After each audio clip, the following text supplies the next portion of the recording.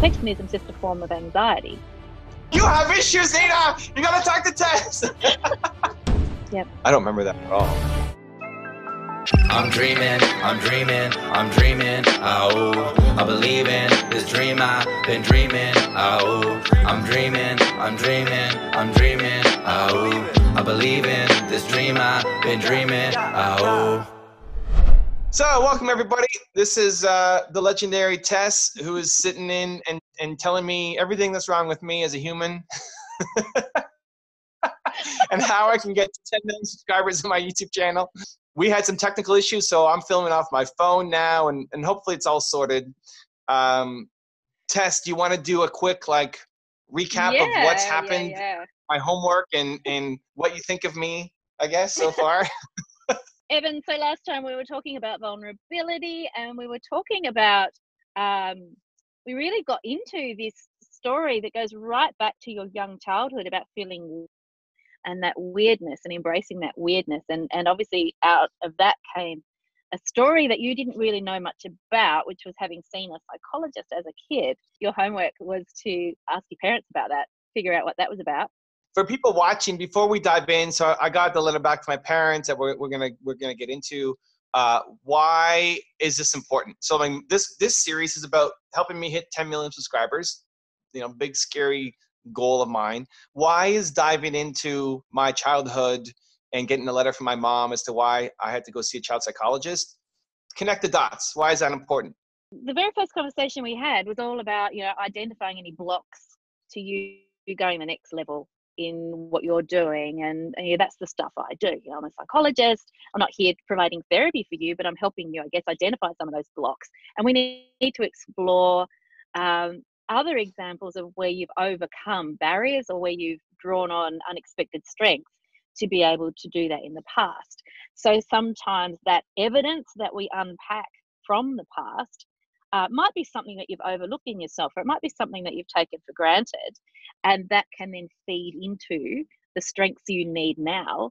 You also said last time something about being the introvert who has to get comfortable with being famous. Mm-hmm. So I think that, again, that thread of being the kid who felt like a weird kid, these things, they all feed into, we're like mirror balls. We've got all sorts of facets that make up who we are. And some of those are linked obviously to our childhoods. And then others are things that we pick up across the course of our lifespan. Lessons that we learn, skills that we develop, people that influence us, and so on. All right. So we ready to dive in? I'd love to dive in. Quick recap. I had to go see a child psychologist when I was young. I remember going to see the child psychologist. I remember looking at ink blots and playing some board games and having a great time with this person. And then I remember the recommendation being take Evan out of that school and put him in a different school.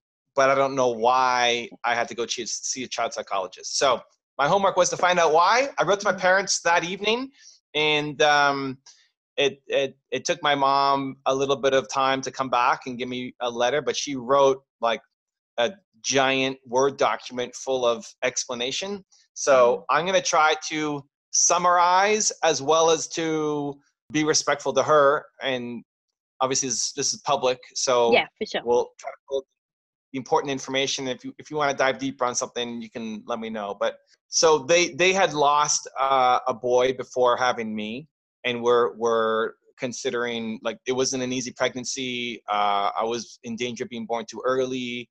My mom had to be hospitalized for 2 weeks and wasn't allowed to get out of her bed for the next 3 months, and being at home because I might be born prematurely or aborted. And my older, I never met he died on basically stillborn, or lasted a week. I don't know the full story, but so they were worried about me not making it because they had an issue with I have an older sister who was fine, but then so that was kind of the backstory. It's a very sad story. Yeah, but if he was born, I wouldn't have been born, right? So it's great. I'm here. His name was going to be Daniel. Your brother's gift to you. Exactly, Daniel's right? Here I am. Boom. Right? I think it was a year. So they wouldn't have had me if he was born. I totally forgot about that. So they're talking about they prioritize education, and my parents did, we were a middle class family, but my parents spent all of their extra money on private schools and really wanted to make sure that we got the best education possible. My mom had, PhDs, and they really valued school. So we got sent to expensive schools, but didn't have a lot of money because all the money went into education. Every year they evaluated how we were doing in school and seeing where we should be. She's saying before I went to school, it was clear I had a mind of my own. I didn't learn to walk. I was a slow walker, but then I got up and ran. So I didn't learn until I was 19 months to walk. I crawled until I was 19 months, and then I stood up and ran. And so I think there's a business analogy there. There's some weirdness there, I guess. No, business analogy. I can see that. You just get up and fly. Get up and go. Okay, so now to the school. So I was enrolled in a Montessori. They did a lot of research to figure out what type of school I should go to. Apparently Montessori has a different kind of curriculum than a normal school. Yep.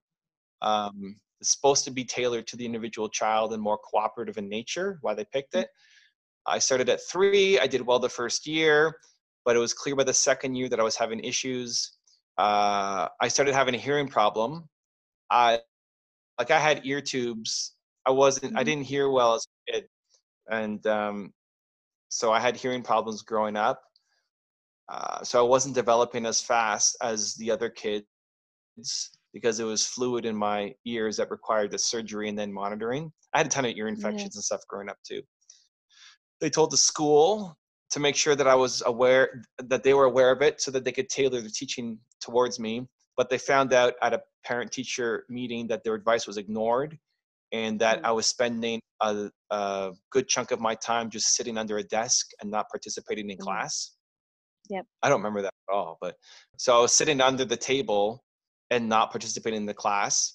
They were furious. They felt that the Montessori creed had been violated, and we realized that it was more than a hearing problem. They felt like I was likely not stimulated enough, causing me to be bored, a trait that was becoming more and more clear. So I guess that combination of me being bored and me having hearing problems. I don't remember any of it. I mean, I kind of remember maybe a little bit, but I don't remember a negative experience at all from that first school. But saying that, I kind of remember being under a table. So my sisters stayed at the school, and they went to find a different option for me. They found me into a different school that had a good enrichment program. I had been good at French in Montessori, and they thought that that combination at the new school would be good for me. Yep. They said I was a good student there, but I felt I wasn't being stimulated enough. The only complaint they had at school was about the art teacher, which we talked about. They said that I also didn't seem to be good at making any friends there. They understood that, once again, the school, despite its good reputation, was not suited for your needs, and I was in fact bored there. So my parents value education a lot. It was seen as the path out. You know, my mom, immigrant, and education was the way out, and she got a PhD and all that stuff. So I could see they're stressed out at this point that none of these schools seem to be helping me. So they wanted to find a school that would suit and encourage what they thought were my considerable talents. Because I was good at French, they put me in an all French school now. I passed their exams. And you lived in an area of Canada where there's a lot of native French speaking? No. In my province, people don't speak French. I mean, you learn it. You have to learn it growing up, but most people drop it as soon as possible. It sounds like they put me in the French school because I was good at French and thought that now this I remember I didn't like, but you spent 3/4 of the day in French. So you learn math in French and you learn history in French. You just learn English in English, basically. And maybe writing, I think, was in English, but you learn science and everything else in French. They focus on a baccalaureate education worthy of a Sorbonne in Paris. Wow. No pressure. Yeah, wow. You can count on my mom for amazing language, right? It's awesome. Not appropriate for an 8-year-old. So I'm 8 at this point. So it's 3 in Montessori, 4 I was there but had trouble. So then 5, 6, 7, I was at the other school. And then 8, I came here. So 3 years at that school. Yeah. I don't remember that at all. Okay. We Wow. began to notice serious changes in you. I was a happy child, adventurous and curious. Now I was becoming more withdrawn and developing nervous movements. That's true. I started to get some nervous tics. I still have some, like I'll twitch my ear a little bit. But it was really bad when I was there. Like I had to, all sorts of stuff. Like I couldn't step on lines, or I kept count of certain things, and lots of different nervous tics that happened. I did like weird facial tics and stuff. But even when I'm thinking, like even now when I'm thinking, my ears twitch a little bit. But it was really bad back then at that school. Talking to me helped a little bit, but it wasn't a solution. They contacted my doctor and they said that they should see a psychologist, child psychologist. So I guess that's why, like the tics, being withdrawn, they said, okay, go see a child psychologist. I just want to jump in for a second, because I mean, this all came up last time because we were talking about you feeling weird as a kid, and you know, we're getting a real flavor of that. You know, this little boy who was really anxious, and you know, a number of changes in schooling, and for good reasons, of course, but they still need to be accommodated. As a kid, you've got to tolerate those changes and roll with those changes. And all of a sudden now you're in a French speaking school and highly anxious.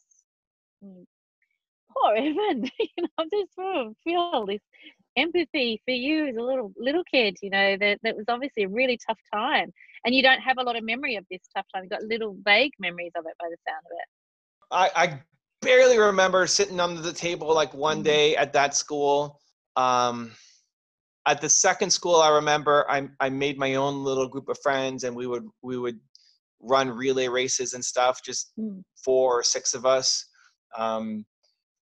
At the third school, the French one, I remember creating like these imaginary robots that would fight with the robots of my friends. We'd have to create our own robots. So I just kept making like these little cliques, these little groups of people that I was usually the leader of, and we did our own little activities that I would come up with ideas for, and then we would just do them. So like draw your robot, and how much power does this robot have, and what are their special abilities, and if they fought each other, like who would win and why, and that kind of stuff. I like that you've got these really fleshed out play memories, like that playfulness and the imagination and the imaginativeness and the leadership, like you're a leader.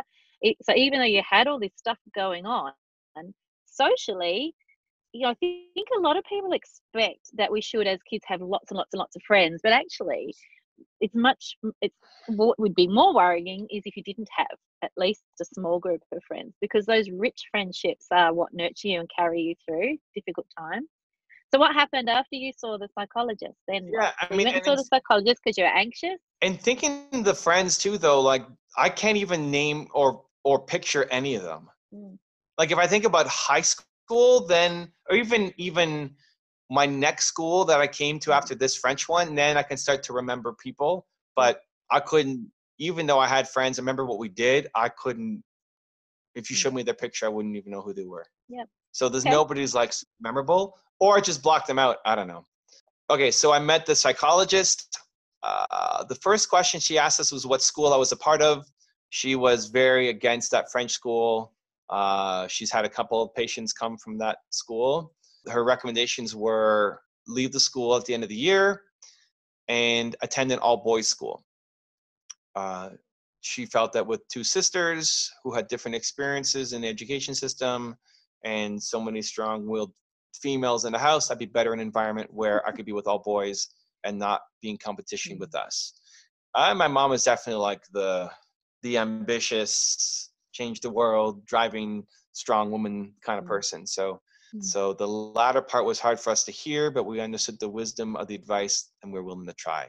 So then I went to an all-boys school, and both my sisters went to all-girls schools, and they were private schools.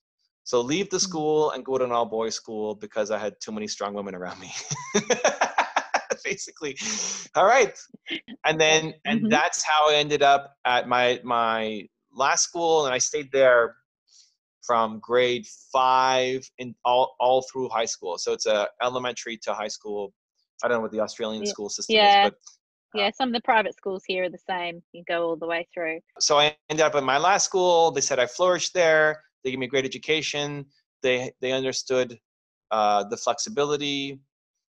Like, so they said an example, I used to get headaches, and so they allowed me to eat popcorn in the class because it helped my Yep. headaches. I remember that. Yeah, I used to get bad headaches there. Mm. They promoted my idea of student elections. Oh yeah, when there was an election in Canada, my mom got into politics, so I then wanted to hold student elections and say, who would you vote Yeah. for? Yeah. Which prime minister would you vote for? And they let me run the school election and cast Cool. votes. I forgot Cool. about that. That's I cool. was involved in things like sports and the investment club. I graduated among the top marks in the class. I won best French student in the school year, and I got higher than my sister's marks, which was a big deal because I was always the worst student. Mhm. Not a bad Yeah. student, but I always got B's and C's. But in my last year, I got straight A's. Ours have been a journey. We haven't been perfect parents, but I always wanted the best for you and did all we could to provide it for you. She also writes, I always had an issue with fame being associated with ego, and ego equals bad. I fight against this preconception, but it always takes its toll. And that's So was it. that her issue or your issue about ego? Well, it Was she sounds saying like it was her it's issue? both of our issues. Yeah. Because Yeah. you do And say that, don't you? well, I you know what? I led with that to her, so that the context was, hey, I'm doing a series with a psychologist talking about fame equal ego, and so it came about, just why did I go see a child psychologist? And so I think she just added that in because I wrote that. Mm. So Yeah. she had issues with fame, and she associated with ego, and ego equals bad. And she was into politics, and she had a lot of criticism, woman in politics, and all this kind of stuff. So Yeah. she eventually I, stepped away. yeah. Yeah. I heard, what she said about we weren't perfect parents, and I wonder if that criticism was leveled at her as a politician. She should be at home with her kids, kind of thing. I think a lot of women in leadership roles cop a bit of that. Yeah, so I feel for her. I feel like your mum's had a big journey, and obviously, you've been a big part of that too. Obviously, do you remember back to that school, the one where you ended up? Do you remember that as a happier time? Do you remember it being did you enjoy going to school, or was it sort of a Yeah, bit I enjoyed a lot neither here nor more. I forgot about the whole election thing. That's there? true. That was a weird thing that I did that they just went along with. I remember being really involved in the sports. We had intramurals where, like, every morning, if you got in early, you would play basketball or volleyball or something. And I went every day. That was fun. Still had my little group of friends. Wasn't part of any traditional, like, we had the jocks and like the and like the just the typical groups, the artsy people and the musicians, and I didn't have any of those. I just kind of made my own little group like I always did. But Yeah. now I can think of friends who became friends who, we had some good memories with, that I would recognize, their picture. Yeah. And Okay. maybe that's just a function of getting older, but I had a lot of fun. I don't know that I ever really like super enjoyed it. I still felt the pressure of I need to get better in my grades, and it wasn't until basically my last year where my own expectations exceeded my parents' expectations of me. What pushed you I in don't that know. that final It was year? always expected to get A's, and that I was like a Strictly Carmichael. I could do anything that I wanted, and that I was capable of more, and like, we believe in you kind of thing. And I'd be sitting there with, usually by that point, like B's, B plus, B minus. So not failing. I wasn't a bad student, just never fully applied myself. And then in my last year, I got straight 90s. If I think about it, just in speaking out loud, in your last year, you get assigned a teacher. Yep. Who's your supposed to be a mentor, or just you meet once a week and before school for 20 minutes or whatever. And my teacher her name was Madame Farr. She was the French teacher, and so we connected because I was French was super easy because I went to French immersion. And so we were covering stuff in my last year of high school that I already did in grade 8. So Right. it was a no-brainer. Like, it was just such an easy class because I was just so far ahead. I was in grade 12. I was ahead. Like, I was in grade 9 taking like grade 12 French in the school. I was the youngest one in that class. Yep. And so the teacher kind of looked out for me. And then when I got to grade 12, our graduating year, she became I forget what they called it, but my guide or my mentor or whatever. I don't even remember what we talked about. I just remember really liking it. We would just sit down and talk in the lounge, and she'd ask me how I was, and I'd talk to her, and it was just nice. The only one thing I remember is she would, at the end of the year, she said that they often would look at they wanted people to get into university, Yep. right? And so they would often sometimes fudge scores for students to put it higher. No way.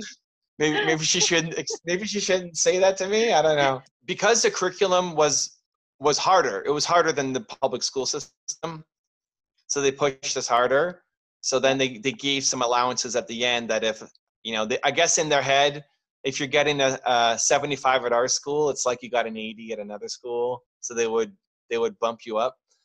But she said for me that they didn't bump me up in any of the courses. And so that made me feel good. Yeah. So maybe her belief in me, I don't know. I don't even remember talking about school or anything, but it was just, I remember, warm conversations and feelings. And I guess she must have said something that made me feel comfortable or at home.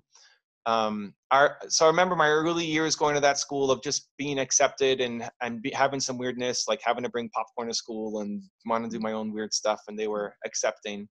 And then eventually having friends and get involved in sports, and then having her as a guide. And so in my last year, I got straight 90s on my classes, where that was a big thing for me because my older sister is borderline genius, and in her English class she got 89 or 88. She got straight 90s except for English, and she got 89 or 88, and I got straight 90s on my last year.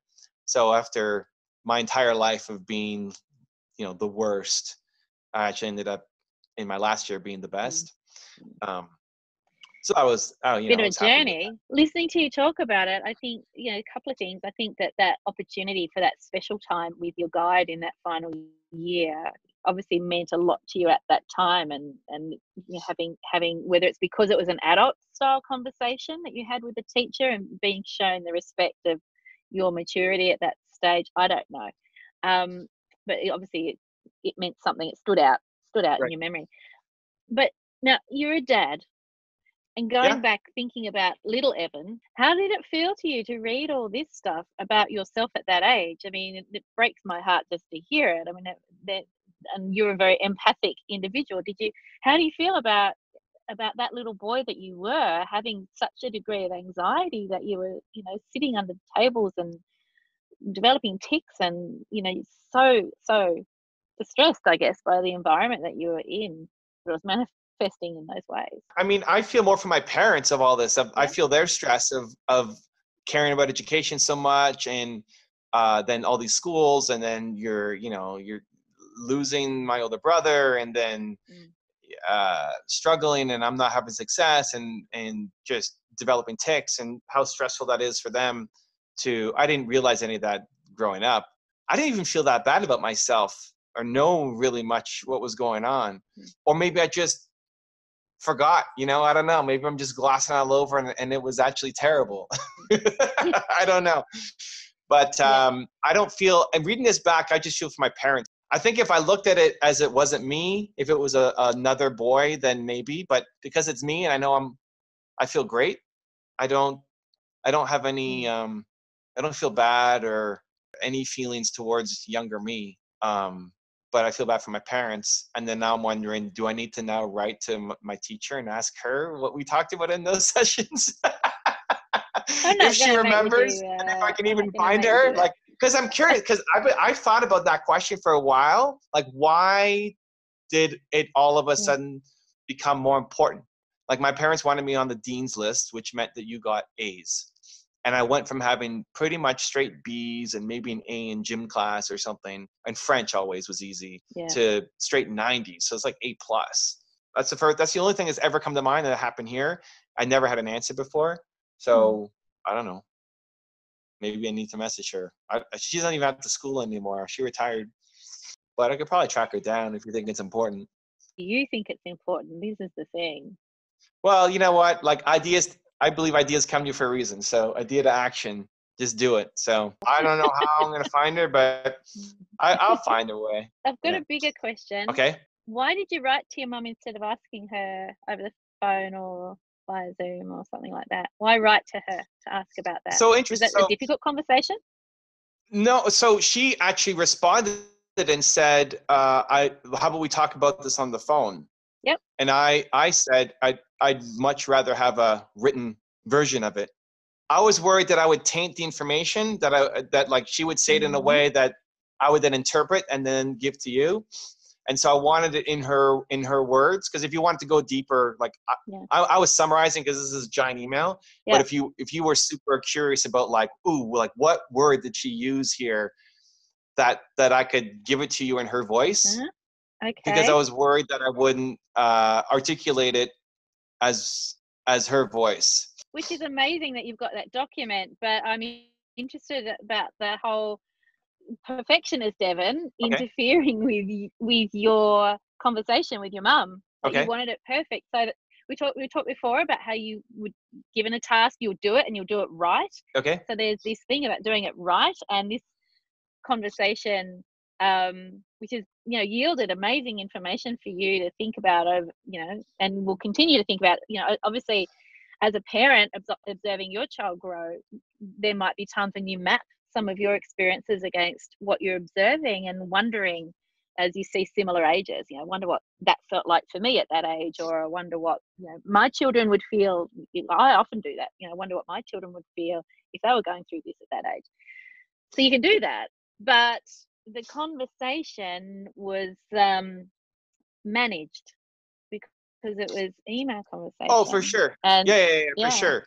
So would you put that as, it's a choice, right? I mean, having the conversation would make a more meaningful connection and allow for an opportunity to go deeper with my mom. And you avoided that. But, okay, well, maybe. I've made a conscious choice. I know you're on tour, so you obviously there's time. No, I could have made time. Yeah. It was a conscious choice in that, okay, we can do this.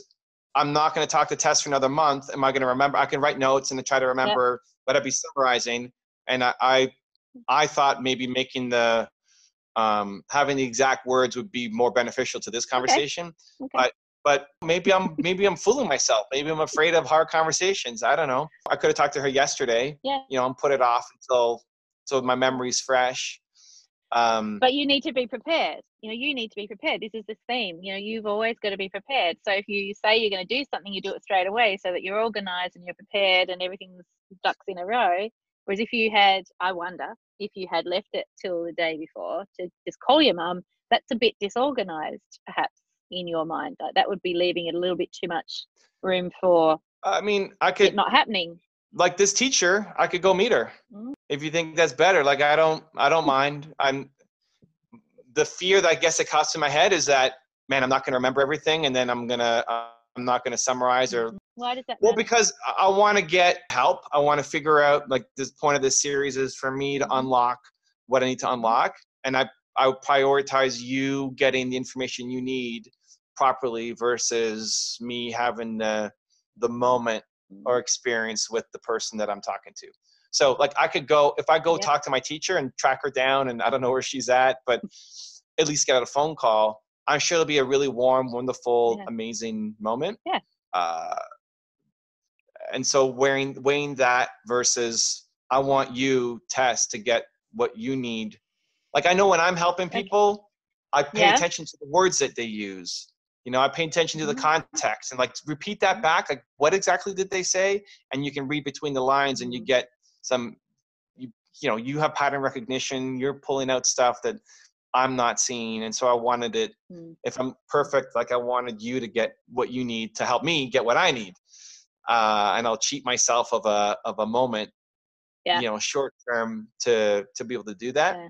But maybe I Alright, made the wrong so call. Like maybe the that's experience would be okay. better than, yeah. There's no better. It's just it's an observation. That Yeah. was the first question. The very minute you said, I'm just going to read out this thing from my mum, the Yeah. very first question in my head was, why was this in writing? So I Yeah. asked the question, and now I know. I would also say to you, what's really important sometimes when you think about gathering that information and you think about getting it right and getting it detailed. And I have Mhm.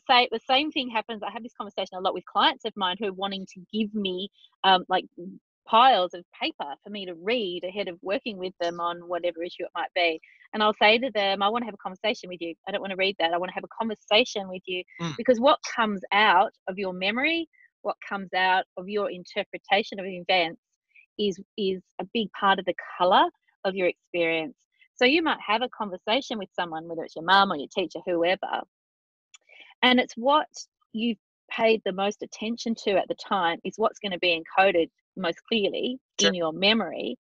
And that's going to be the stuff that you repeat later because that's what you've remembered best about that conversation. That's meaningful.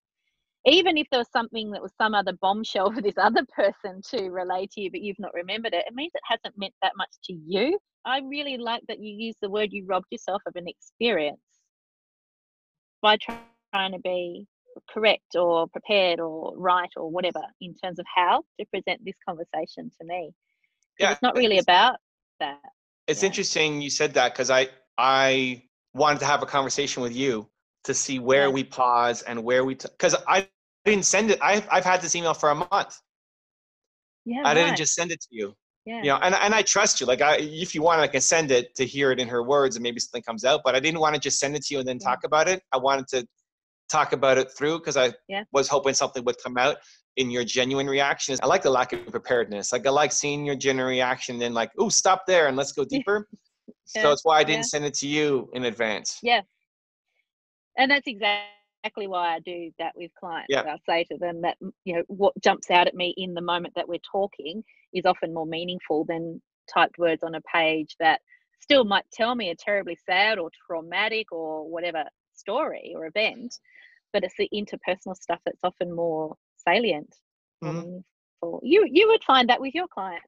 You would find that no matter how well you prepare, it's the person to person that you get a better reading, because you're very empathic. We've talked about that before. You get a better reading of who they are, where they're at, and what they need next by talking to them and seeing how they react to some of the stuff that you say. You talk a lot about fear, other people's fear of not, when they don't take action, and often it's fear that's stopping them, and that's not a good enough excuse. Right. You've got to work through that. But you need to be able to see the fear on their face to identify that in the first place. Yep. That's hard to tell in writing, yeah? Yeah. So, you didn't do your homework wrong. You're not in trouble. But it's an interesting conversation to me that this took place in writing. Yeah. I didn't realize your mum had a big profile as well, and I wonder how that that plus the preparedness, the toujours prayer, kept coming back to that. That always being ready, always being prepared. How much of your mum's profile made that a necessity as well growing up? I mean, I think my mom felt like she had a lot to prove to her family, of being an Italian woman of that era. Yeah. Your role was different than what she wanted to go off and do. And so she had to prove herself in many different arenas and got a lot of criticism along the way, and accomplished a lot of things that a lot of people never did. So even coming to Canada, she lost her accent, and she speaks fluent Italian, but like really focused on being able to speak English with a perfect, you wouldn't know she wasn't born in North America. So always having something to prove, always, trying to make sure that, because the odds were maybe stacked against her, she had to fight to rise up. And that's tough. That's a lot. That's a lot to have to push against your whole life, your whole adult life. And then of course being a parent as well, and having the emotional pull. Yeah. And and the worry, obviously she had a lot of worry.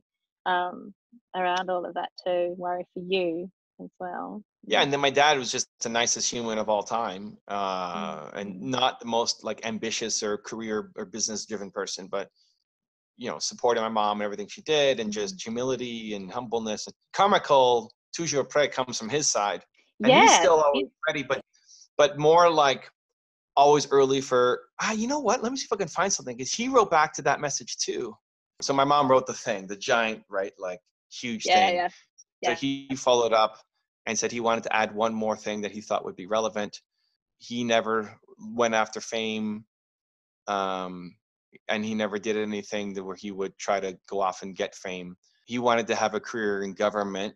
He focused on being a civil servant, and your focus is on serving the public and trying to improve the standards and services and helping others, and not seeking fame, he puts in quotes, for yourself, but about serving the people. He thinks it's hard for anybody to really name any public servant, no matter how well they're known, because you just don't know Yeah. who the public servants are. Yeah. So lived in a culture where personal fame was not even something that you thought about, and certainly not something that people would try to go off and achieve. Mm-hmm. And he's talking about, while my mom achieved a lot of recognition in the public life, she never actually went after fame. She was just trying to achieve social objectives, right the wrongs, but the driving force wasn't fame or recognition. It was just to get the job done. And then he says, I'm not sure if our perception of fame influenced you, but it might have. So it might be something you need to think about. Hope that helps. So what do you So, think I about mean, that? well, I think they care, right? I mean, they Yeah. care. I've never actually heard my dad talk about, I knew he was in the government for forever, and then retired and started consulting for the government. But the idea of service and why he got into it, I never asked why he became a civil servant. So that was interesting. And they still want, I wrote that email saying, I want to be famous, or I should be famous, but I'm afraid to be famous, ego and all that stuff. And so, Yeah. they don't want their opinions and views to affect me and my goals when I'm chasing after. So, I mean, it's all love, right? Is what I from it. Yeah, and it almost sounds like an apology too. Like, Yeah. don't let us hold you back, and we're sorry if we have. Yeah. Beautiful. Yeah, Beautiful. and I mean, and taking the extra time to write that as an addition to what she wrote, and that just speaks to both my parents, right? Like, very careful, very considerate, wanting their kids to win, acknowledging that they don't have all the answers, apologizing if they feel like they made a mistake. The humbleness is my parents, that's what they are. They sound like lovely people, and strong, morally strong. Yeah. They've given you that foundation, and that's such a rock solid foundation. And obviously this also ties into, you have this great sense of empathy for other people, but they clearly do as well. They've taught you to be considerate of other people and to think about things from the perspective of others, and because they demonstrated that to you your whole life, they've been looking through your eyes and always trying their best to be one step ahead of your needs, so that you were supported and loved and able to flourish and achieve those 90s in year 12, and continue to flourish beyond. Did you go to university? I don't know if I know this. Yeah, I went to university. It was expected. My mom was the chair of the university at the time that I was there, and she was the first woman chair, and so it used to always be chairman, and she said, I'm not a chairman, I'm a chair, and not a chairwoman, just chair. So she changed that. That's my mom. I love and so her. Yeah, right. So it was expected that we went to university. My sisters were okay with it, but weren't huge fans. Also wanted us to stay at home and not go to dorm rooms and whatever. And my sisters wanted to go and live on campus. I was like, I'm fine, great, laundry, meals. Yeah. I'll go. I didn't know what I wanted to do fully. I thought I wanted to be a banker. So, but then I became an entrepreneur really when I was in university. I actually ended up getting the least education of anybody in my family. Both my sisters went off to get bachelor's. My mom has at least one PhD, maybe two. My dad had a bachelor, and I think he went on to do masters. So I just did bachelor's. Yep. And then I became an entrepreneur. But I went to university. It was a decent experience. It didn't really help me that much to be an entrepreneur, but at the time I didn't know that I wanted to be an entrepreneur 100% anyway. So I don't regret that I went to school. We went, and then both my sisters went off and did crazy things around the world, and I was the only one who stayed home and lived in Toronto my whole life, even though I've traveled a bunch. But yeah, my sisters went and did crazy things, and I'm a weird duck. Like, they're the ones off doing weird stuff. I love my parents. Like, I never had major issues with my parents. I know my sisters had some growing up. I was happy staying home during university. I was happy staying in Toronto and being close to them. But I'm probably also the least, like, I don't have a need for them. I don't know. Like, I don't call on birthdays or, so I don't know. I don't know where that goes. I'm rambling. Well, that's okay. You're allowed to. Maybe it's that thing of when you feel so secure in a relationship, you're allowed to neglect it a bit, for want of a better word. My mom was the glue in our family, and then it would probably be my younger sister who's the glue in our family, and in like, my wife is the glue in her family, who would make things happen. If it was just me and my dad and my older sister, I don't know. We mean, like, it'd be so long between connecting. Not out of neglect or anything, we just don't think about it. Yeah. So my mom was the glue and my younger sister is the glue. What did we learn and where do we go? So we know where this weird feeling comes from, because you had a really full-on experience as a child of intense anxiety and a little bit of a loner and not quite fitting in for a while anyway. Feeling very different, and it being made known to your school that you had needs that were different to other kids. And, I think back to aspects of my own childhood where I had periods of time in my life where I felt like that. And it was very much like feeling a little bit like an alien amongst humans. Like, you just sort of feel like you're just not the same as everybody else and you can't put your finger on it. So this sense of being weird, and I know you call yourself a weird duck, obviously it comes right back to that stuff, but there is something different about you. All through your life, there's been something different about you.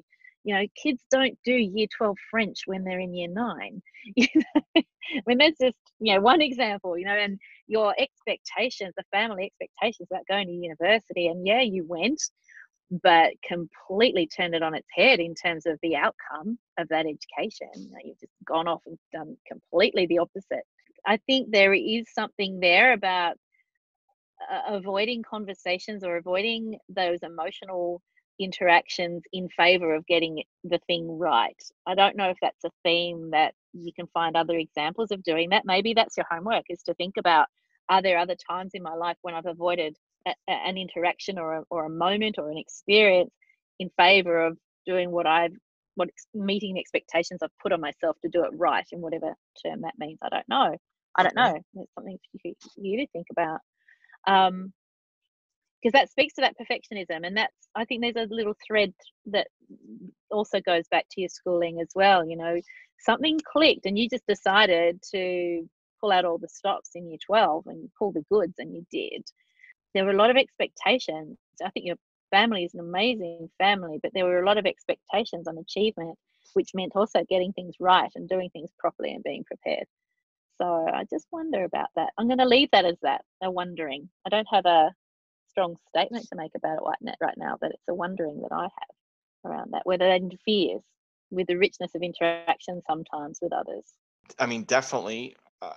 I lost a $40 million deal when I was 21, 22 because of being a perfectionist. Right. And as a result, that's later on, right?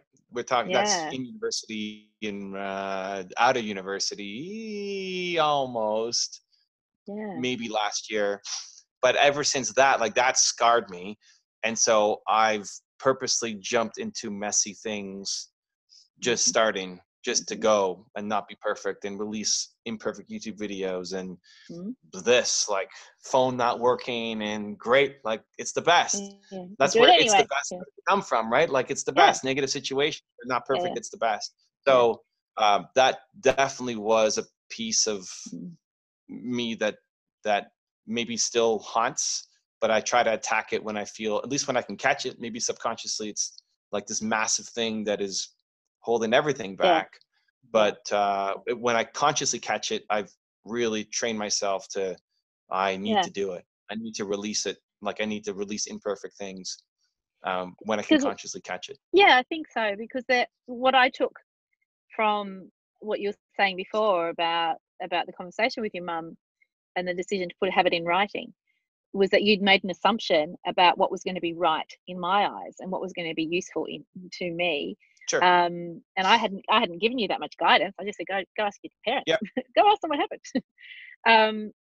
And I wonder if that innate perfectionism, or that that core perfectionism that's in there somewhere, that's your go-to place when you're not sure of what the outcome is meant to be. Like perhaps there's an assumption that there is a right way to do things and that there is a right outcome for a certain situation, and that's when perhaps that's what triggers a perfectionistic approach. I made an assumption that you would want to have the exact words, and maybe what was more important was my reaction and emotion to hearing it.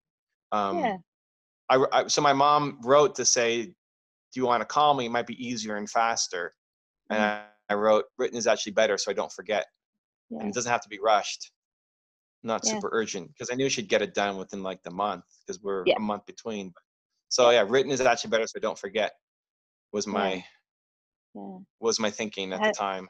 I like being able to go back to it, and it's like, so I can learn from it, because the memories, like, I had my son write a letter to himself this past summer of how you should parent a 9-year-old. I'm going to give it to him when he has a 9-year-old. That's right? Cruel. Because I remember writing a letter to myself. I was so upset at my parents when I was like maybe that age, or 12, I don't know. And I was so upset at my parents, and I wrote a letter of how you should parent someone who's my age. And then I lost it. And I'm like, I'm upset that I lost it, because I would be curious to see what was in the head of 9-year-old or 12-year-old Evan. So then I made my son do it. And so Have you learned anything? Have you learned anything from what he told you? Oh, it's hilarious. Has he done it's it yet? Like, not really. It's, you should just do what your son wants you to do. Like if he wants lots of candy, you should give him candy. And that kind of stuff. It's more funny than anything else. Yeah. But I mean, I made a judgment call, maybe the right one, maybe the wrong one. There's no right or wrong. So I'm just curious about the decision that not to speak directly, and we've talked about that, and curious about what your reaction might have been like if it was a to and fro conversation, and where that might have led. And curious about, I think it's great that you've got it in writing. I think that's really a lovely thing for you to keep.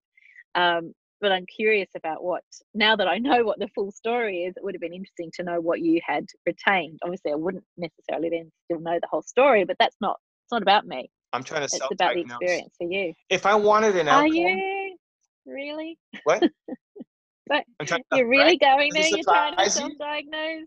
Right? Oh, Evan. No, because I love conversations, right? So if I'm trying to help somebody, I would much rather that's why I love video calls more than answering text questions, because it's always 4 levels deep that you actually get the answer. Yeah. So if somebody on my team is like, hey, I have a problem with this, okay, let's hop on a call and let's figure this out, as opposed to doing it all written. So I would normally default to having a conversation. I felt her words, you might see something in her words that I missed. So it was more about the outcome than what it might have meant for you. Like you put a lower priority on what that conversation might have been like for you to have with her. Yeah, like I put 0 priority on it. Yeah. So why didn't it mean something to you? You know what? I wasn't expecting such an emotional reaction, to be honest. And maybe that was my bad. Like I probably should have. I mean, obviously it's some crazy thing of me going to child psychologist. Like it must have been stressful for you. I think it's because for me, it wasn't a big deal. Yeah. And so I didn't make it a big deal, and I didn't respect their emotions around it. And even when she responded, she said, do you want to call me? It might be faster and easier. Not like this is an important topic. Ordinarily, you'd go to the call first. So ordinarily, that would be your go-to. It's easier than, you just said that yourself. Yeah. Yeah. You'd go to a video call. But Yeah. this topic with this particular person, you wanted to keep quarantined. You wanted to keep it separate and proper and right and correct. I underestimated the emotional Mm. significance of it. Maybe it's the whole smokescreen, and I'm just deeply afraid of this, and this is like the greatest thing of all time. But that's all I could think of, is that Tess is going to see something that I'm going to miss, and so I Yeah. want to get it written down. You know, I'm not a mind reader or magic, right? I see it through how I would have wanted to receive it. Okay. I would much rather have it from the person, because I would read it. Yeah.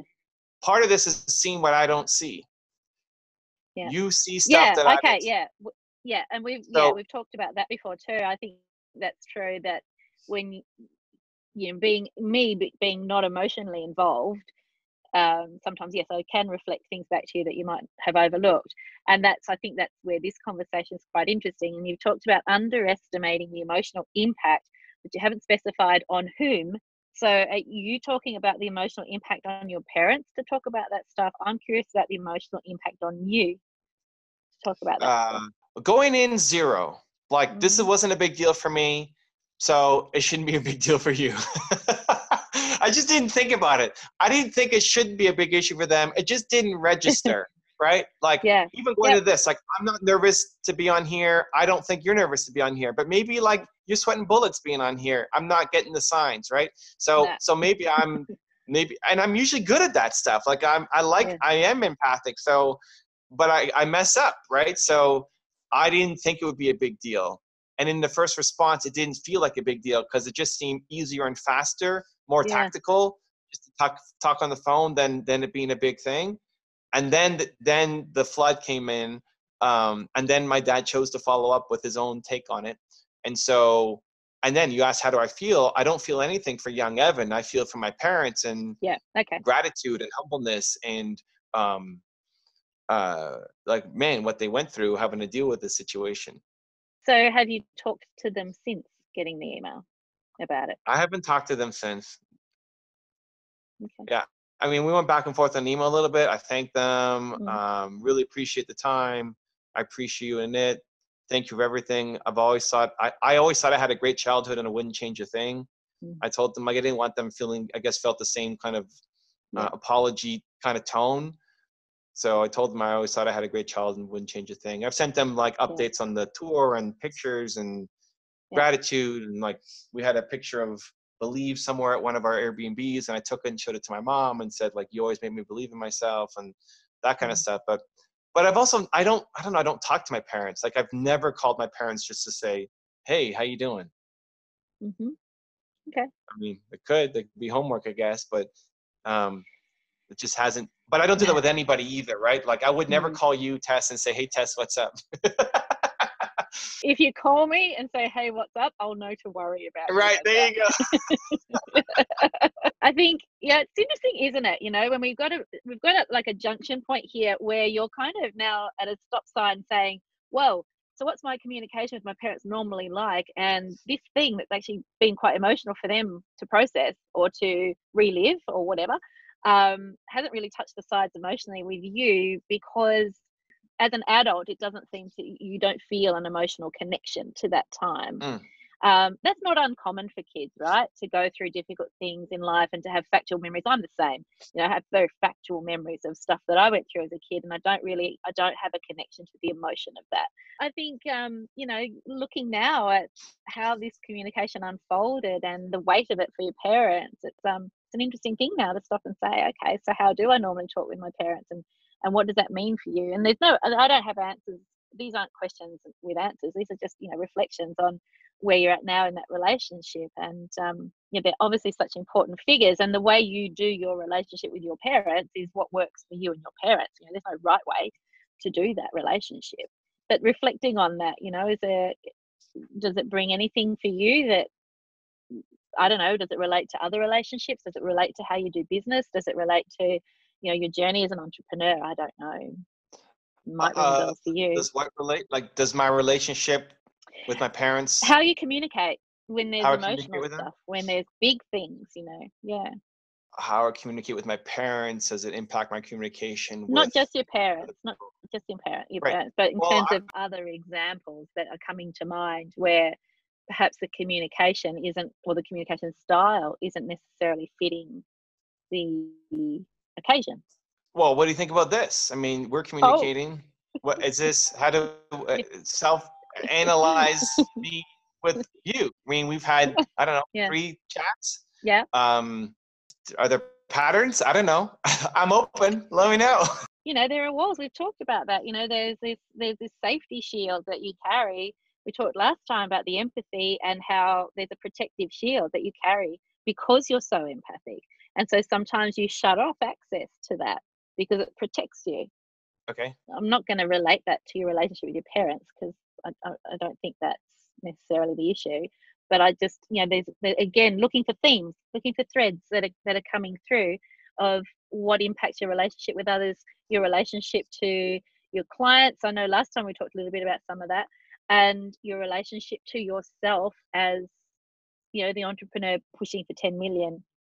You know, I think there's a whole lot of, there are some barriers there. There's some shields there. Doesn't mean there's anything wrong with you, Evan. No, that's great. No, these are the things that I'm noticing. No. Like in listening, I wanted to say, dude. When I get excited, I don't mind. You can call me. When you say that, like, there's shields and barriers, and that removing that helps me get to the next. I'm pumped. Like, let's attack it. What is it? What's my homework? I want to destroy that thing. Let's dive in. What's my assignment? Like, I'm excited.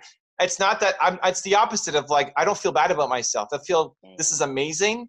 And we're about to make a breakthrough. And so, like, what do I have to do next? So I want you recognizing these shields when they pop up. Like, I'd love it if you're able to recognize when you're doing something self-protective and give yourself even just a little moment of a pause. Say, well, am I going to act in a self-protective manner here that is not in the best interests of this relationship or this situation or the outcome that I actually want? I mean, I don't know much about the deal that you lost through being a perfectionist, but yeah, and that's a self-protective mechanism. Perfectionism is just a form of anxiety. When we're in anxiety, our brain is driven to protect us. And so then the consequential behaviors that come out of that are self-protective behaviors. They just can sometimes actually sabotage what we're trying to achieve. I think where you sense some kind of pushback, or you sense that your shields are coming up, or you sense that there's an emotion that you're trying to manage, these are going to be like physiological signs, whether it's an anxiety feeling or an emotional feeling or something that you are then having to suppress or manage. Maybe documenting those, like maybe just keeping a little diary. Like, it only needs to be a little notebook where, okay, so today I was in this situation and this feeling came up and I had to squash that down because whatever the reason. But buying time, or in time, being able to recognize those moments as they come and looking for patterns, because I can't tell you what they are now because we haven't got the evidence, like we haven't got the data. So looking for patterns of those times when you squash down. Is that a hard ask for you, Evan? Because that was a really physical response. I'm struggling. Like, I want to do my homework. I want to crush this thing. I want to break I'm struggling to think when. I'm trying to come up with an example. Like, I want to. Yeah, so you're not wanting to do your homework. You're wanting to have done your homework. You want to give me the answers now. This is something that you have to go away and gather over the next month. I hear you. No, I hear you. I'm just trying to, 100%. And I'm sure I do it. It's making the subconscious conscious. Yeah. Knowing, I'm trying to think. Yes. When did I actually do it so I can catch it again? I would say not worry so much about when you've done it before so you can catch it again. I think the decision to put your communication with your parents in writing might be one example of where you've wanted to keep it sanitized so that it's right, because the outcome you imagine, so you've kept all the emotions out of it by making it written. And what do you want my response to be? So, like, I could probably think of, like, if I get stressed out, I'll internalize, I'll manage it for sure, and then I'll try to figure out a solution before I'll ever talk to my wife or say anything about it. You're trying to be ahead of yourself. What do you want me to do? You want me to make a video? Like, I'm stressed out. Like, I deleted 4 YouTube videos from my channel accidentally. And one of them was a big one. Like, it's got almost 1 million views. Deleted, gone. Like, oh my God, I can't believe I deleted it. I thought I was moving from a playlist, but I actually deleted the video. I'm pissed, and I'm suddenly moving to like, what can I do? Who can I call? Like, call my channel manager, Yep. talk to YouTube support, email them, right? Like, I'm on it. And until I do that, I'm not able to have a conversation with anybody about anything, right? Like, Yep. Yep. I got to get that done. So is that like managing my emotion? Is that what you're talking about? No, that's managing a situation, and I think that's Oh. probably a fair response to a But that's what, situation like, I'll be that. stressed out. And if Nina comes and Yeah. talks to me, I'll be like, I can't talk right now. And I'll probably be rude and cut her off and be like, I can't talk right now. I got to deal with it. And I won't tell her what's happening. Because in my Yeah. head, it's the only thing I can think about until it's done. Yeah. Or at least as far as I can take it. And then I can have a conversation like, oh man, I deleted, I'm so stupid. I deleted 4 videos from my channel. And then we'll talk about it. But in the moment, I can't even process anything else until I've moved that thing as far as I can. Yeah. But that's not what you're talking about? No, because that's managing, that's crisis management. So that's still Okay. task oriented. That's not emotion focused. That's an appropriate reaction to a stressful event. Okay. Yeah. I'm thinking more about when your automatic emotional response is having to be managed in a way that is preventing you from going down the emotion road, so you can keep it sanitary. What kind of emotion? So Let's having look- a conversation with your mum. So you might be feeling that it's going to get.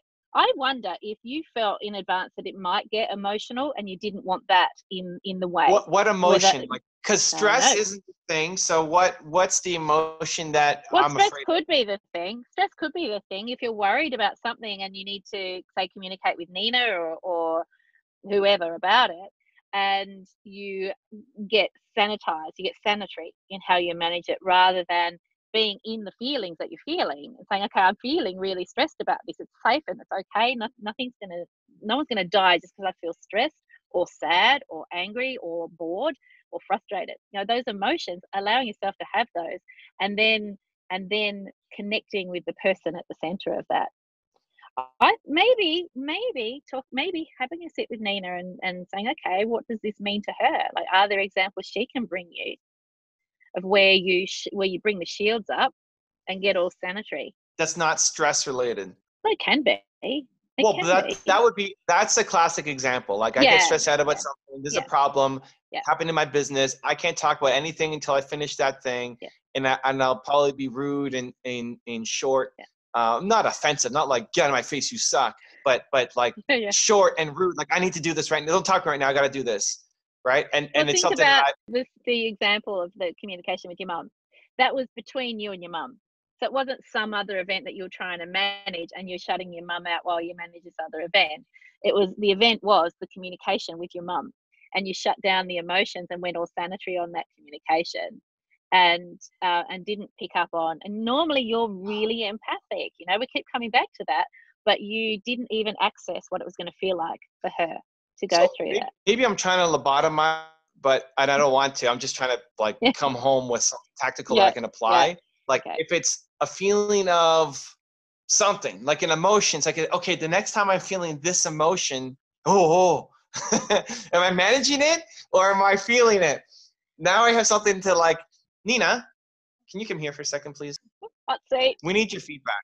So that's just trying to help me understand and see if I explain this properly. When I should be feeling an emotion and I manage it and I don't feel it and do the like a safe thing or a clean thing or not do the emotional messy work. So shields go up, shields. Gets all self-protective and goes, instead of accessing emotions, that could perhaps facilitate a better experience. So, you know, the letter with your mum as opposed to a conversation with your mum. The letter was safer. The letter kept the emotion out of the situation. You kept it all sanitary. Whereas a conversation might have gotten emotional and messy because you're so empathic. So not being willing to have emotional conversation or feel emotions around something, not having an emotional conversation. So not saying you do it all the time. Not saying you do it all the time. No, that's fine. Wondering if that tendency to bring the shields up and be self-protective gets in the way sometimes in other examples, whether there are other examples. And you might find that you can detect a pattern going forward of when that happens. We Right. can't predict what it's going to be, Evan, because you need to spend time Well, this is observing the context yourself. point, because she's with me, you know, especially now 24/7. If I'm stressed, I don't want to talk to anybody. Like, I got to get this stuff that's you. done, and, Yeah, and yeah. I won't talk to you. I won't Yeah. tell you, but I'll have to tell you after and explain it. But in the moment, like, I don't want to deal with it. Yeah. But that's not a good example for her. Better example would be you two talking. YouTube? You know, if there's a situation YouTube. between the two, not YouTube, you two. Okay. Whether there's a situation between the two of you. us. Okay. So So that's you why. two. So And what do you so think? when the shields might come up, and might be frustrating for Nina because she can't get through that shield, that self-protection shield sometimes. That happens in relationships, you know. So you want to get through to me on an emotion issue, and I don't want to talk about it. I put up a shield. Well, because when I know that you're frustrated, I'm away. I won't even talk to you. But not because that. I know if I talk to you, you get upset, Right. and I don't want to deal with that. Yeah. But that's not it. But we've like something else besides me being stressed out about something or focused, and I don't want to talk. Anything else? Let me simplify. Let's go back, because I think you're still trying to find the right example to pin this on, so that there's one right example, and there's not going to be one right example. What you're going to start to recognize is unpleasant emotions creating a sense of a need to escape from them. So noticing when you're feeling uncomfortable with an emotional response that you're having to something, anything, any emotion that you feel is intolerable to you, that you're then wanting to shut down so that you can get the job done or get the conversation finished or whatever it might be. So this is something you have to, Evan, you have to observe over the next month. What? So I'm Really? gonna get Nina. Nina You can't got observe nothing? it for you. I don't know. I'm trying to think when we get in a fight. Yeah. When we get into a fight, okay, this is good. We're going to a fight. Juicy. Mhm. Before we fought a lot, Okay. because I think it's more it's like I don't want to talk about it, Okay. and you're trying to dig it out from me. I want to talk about it. She doesn't want to talk. You have issues, Nina. You got to talk to Tess. I want to talk about. No, that's not a good example. It's what I don't want to talk about. It is. It's a good is? example. I wonder if that shield, the emotional shield, has come up and you've gone into task solution mode. So Nina might be in emotion, in whatever anger or frustration or whatever emotion that Nina's in. Yeah. And you've switched that off. I'm wondering, I'm not there, so I don't know, but I wonder if you've managed to switch that off so that you can go to task solution, and you're not, and that can make it worse for Nina, because you're not meeting her emotionally. You're trying to fix the problem, or you make it a conversation, rather, or make it Let's get into a fight. almost like a meeting. Yeah, Let's get into a fight. You know. You suck. When was the last fight we had? It's been a long time, but I want to talk about it, and she shuts down. But did I cause this? You're saying I might have caused the shutdown? I'm not saying that. I'm wondering if in those moments you're noticing that similar tendency to close down the emotional side of the interaction, like you did with your mum's letter. You closed down the emotional side of the interaction and made it very task focused. And I'm wondering whether, whether that happens in other examples that we can talk about that can help you burst through to your 10 million. Because I know that some of the stuff that we get talking about, and Hank talks about, and Steve talks about too, is this sense of feeling real, of you feeling real and feeling a real connection to, the one person that you're talking to when you're doing your videos and all the rest of it. And your videos are great. Everyone loves your videos. But that's like the next level of your communication. Yeah. So if we're going to talk next level of communication, we might as well talk about how your communication works now, and looking for any evidence of where you can up your game communication wise with anyone, looking at opportunities where the communication's been interesting, like with your mum. So looking for evidence of other examples where you do that, where you where you remove, almost like you surgically remove the emotion from the situation so that you can just get to the end result, which could be solution focused, it could be survival focused, or it could be necessary. Obviously when it's staff issues, sometimes we have to get like that. But whether it's at the cost of an enriching experience for you that could have gone better if it was richer, or differently if it was richer. So let the dust settle on the conversation. Think about looking for those signs of, think a bit more about the communication with your mum, about that letter, and think about that shield that may have been there to keep it sanitary and safe in that communication. And then notice when that pops up again. Because we've got a month before we're going to talk about. There's bound to be some other example of where that's popping up. So much. I'm feeling the emotion of stress, and I'm not managing it very. You see, very well. this is good. I'm not happy. My leg is jumping right now. I'm shaking the whole chair. I'm feeling it. Because there's no right answer. Because there's no right answer, and there's no black or white task for you to go off and do. This is experiential, and so it's vague and deliberately vague because it's pushing your perfectionist buttons. See how mean I am? No, I like it. I just feel like I have no compass. I don't know what I'm doing, and I feel like I'm gonna give you nothing next month. Like I spent a month. If that's what happens, that's what happens, and then maybe we need to talk about it some more. Okay. At the moment, I'm being very deliberately vague because I want you to observe what happens. I want you to just notice what goes on between now and when I see you next, and looking for things that remind you of the subconscious decision to remove the emotion from the conversation with your mum. Where else does that come up for you? Surgically removing emotions to focus on results. That sounds really intense when you say it like that. That's what you said. Isn't that what you said? Probably. Tess is very intense. Okay, so you focus on it too. We're both teamwork. It's your job. It's your work. Happy wife, happy life. That doesn't make any sense. You can't delegate this. You can't delegate this. It's teamwork, not delegation. No, that's a cop out. Teamwork makes the dream work. That's what it is. Teamwork makes. I finally got it. My third one. If you say so. It feels hard because it is hard. I'd be more worried if it didn't feel hard. I like hard. So you're hitting me with like the best and the worst. I love hard. I don't like vague. Listen, I'll do it. I'll do homework. So I'll do it. Put your scientist hat on. You're being a data gatherer now. You're collecting data on your own emotional experience and looking out for those shields popping up. Something that's self-protective and shutting down emotion. Why? Where does it happen? Why does it happen? And just noticing. Don't judge it. Don't try and find the answers. Don't try and think about what's right and wrong. Just noticing, and just keep a little notebook. That's all. Once you get started, it will feel less vague. I promise. Okay. Well, I appreciate your patience and guidance and handling this. When it's, you probably had this very clear thing in your head, and like, I have no idea what's happening right now. But emotions are messy things. That's why it feels messy. It feels messy because emotions are. Messy's good. That's okay. Let's get messy. They're good. Embrace the messy. Embrace the messy. Cool. If you want to see my agent Steve push me to get to 10 million subscribers and help me build a YouTube course, click the link right there next to me. I think you'll enjoy it. Continue to believe, and I'll see you there.